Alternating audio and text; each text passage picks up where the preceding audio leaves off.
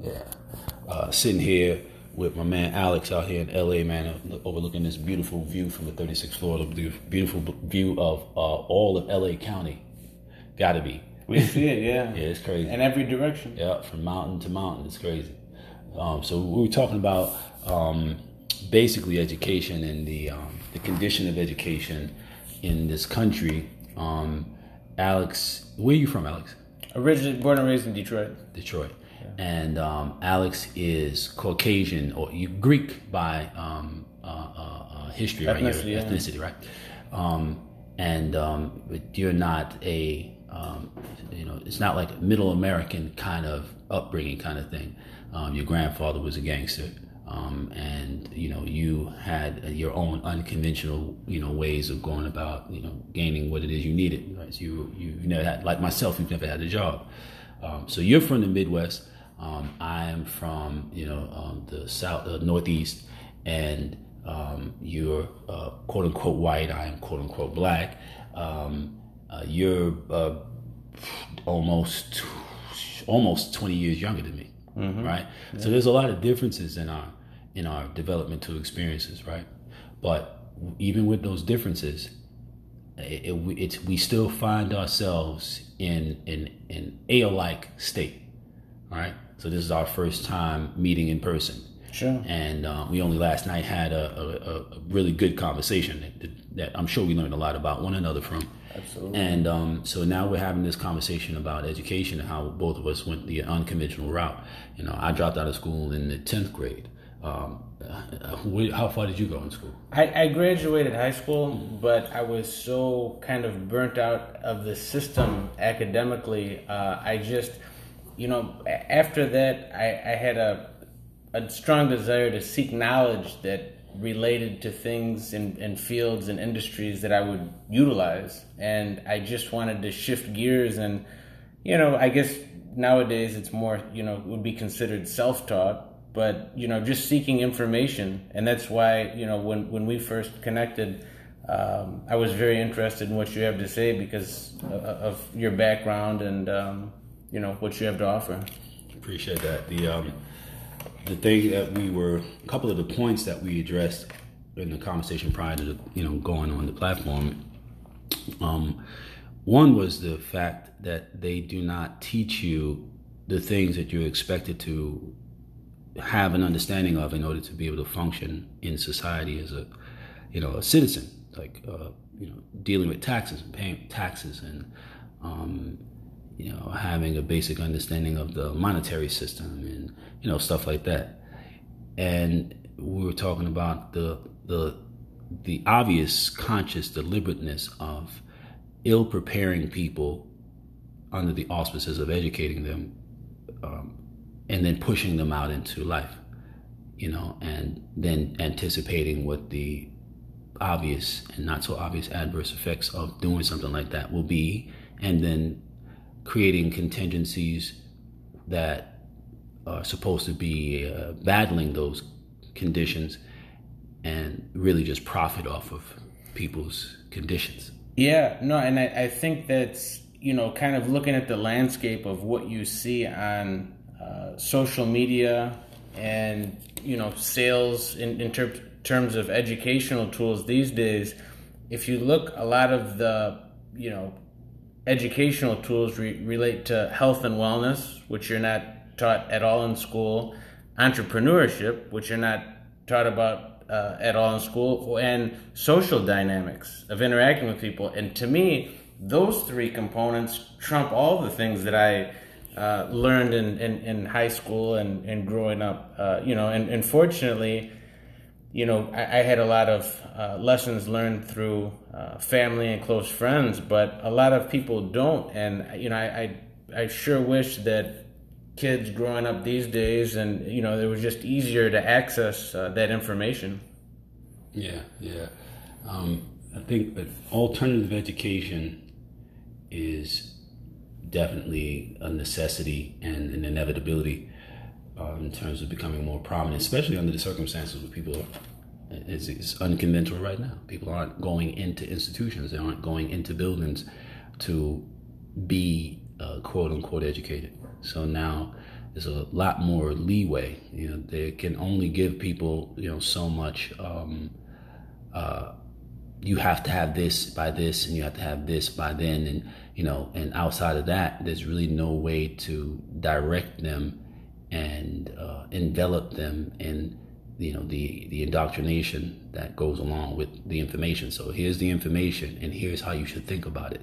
The opportunity to do that under these circumstances with quarantines and buildings and stuff not being populated with large numbers of people are in a position now to begin to explore outside of those very strict parameters, and under the auspices of education. And now people have the chance, the opportunity to, beyond being penalized and beyond being observed all the time, because I spend 12 hours a day in prisons, maximum security prisons there in the state of South Carolina with my program, with the Mind Plug Academy program.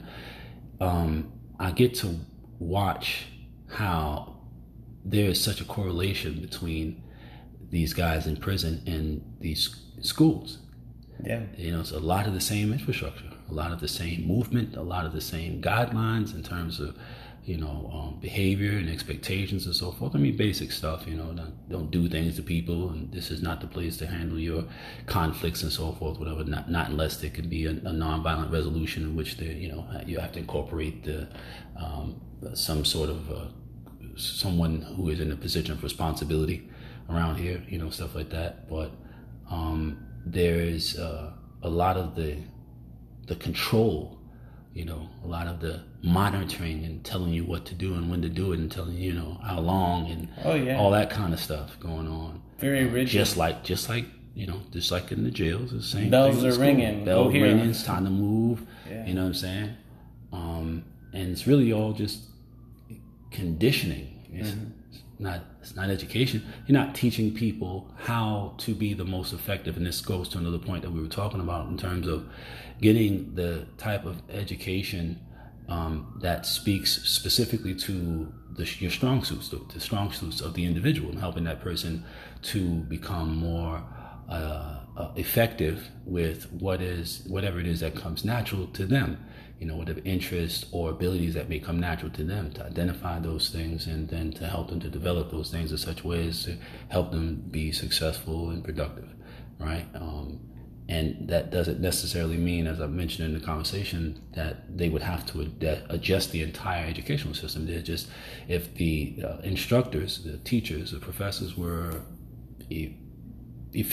more efficient in the dissemination of the information that they're sharing, that they're responsible for getting out there, then they should also have the training to be able to make an assessment about an individual's, use or applicability for the curriculum as it's set up, and allow some adjustments and allow, some leeway so that that individual won't be penalized for not being as assimilable as their peers, and that would produce more, in my mind, more productive citizens than this rigid system that says either do it this way or, die, like the example that I gave you of my former lieutenant, TC, where they would get on him because he'd accurately solve in a math equation, but not have to do it on paper, be able to do it in his head,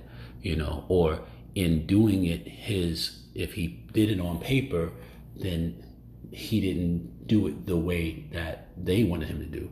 Right. He did it his own way, and in showing them the process, they tell him, no, your process is wrong. He said, well, is the answer correct? If the answer is correct, if the answer is correct, how can the process be wrong? If it can be duplicated. Right. Yeah.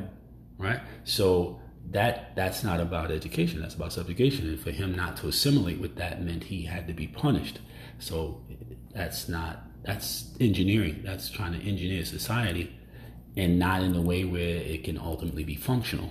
Sure. Because you got a bunch of people who are in conflict all the time because they're not doing what comes natural to them, and they know they can be more effective doing it the way that they're inclined to do it and produce the same, if not even greater results. But that's what they've been taught is I'll be punished for that.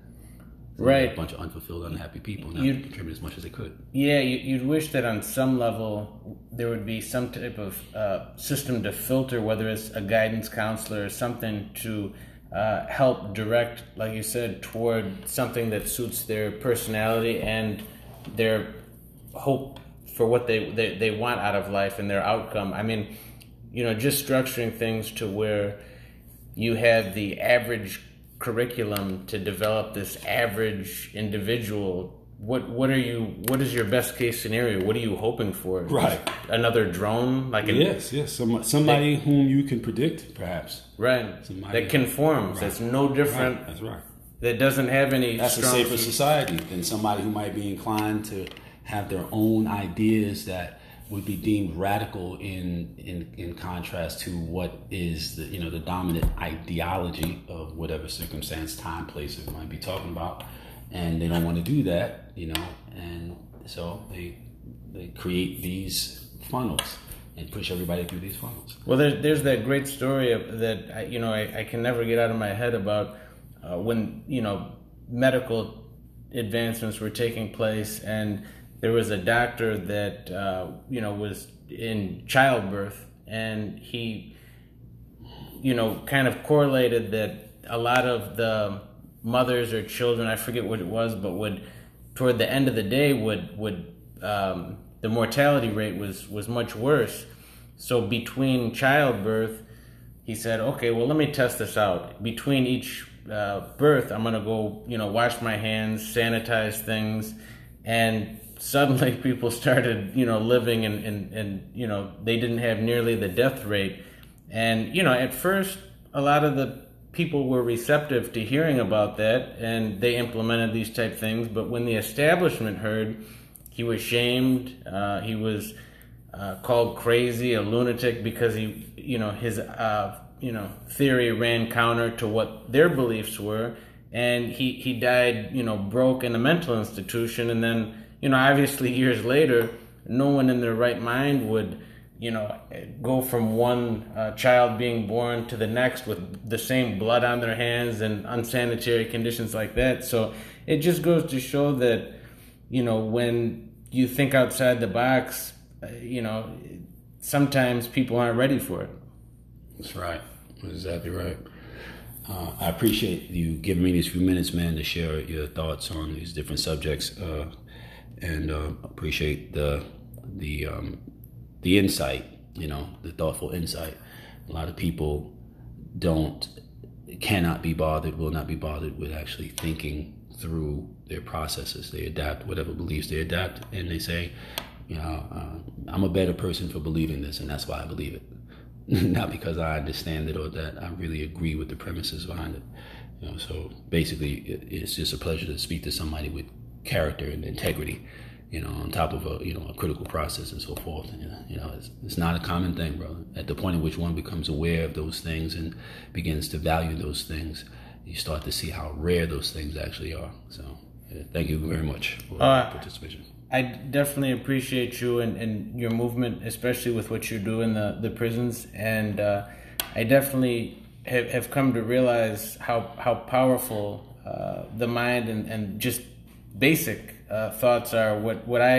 That great conversation we had last night about how sometimes you can scoff at things as being cliche, but if you reframe it as an adage and appreciate that wisdom that's come before us, the simplest things and applying those principles to your life are very powerful. And I commend you for being an educator and taking that to people. Thank you. Tune in next time to the Mind Plug Academy here on Anchor. Peace. Think critically. Live wonderfully. Mind Plug out.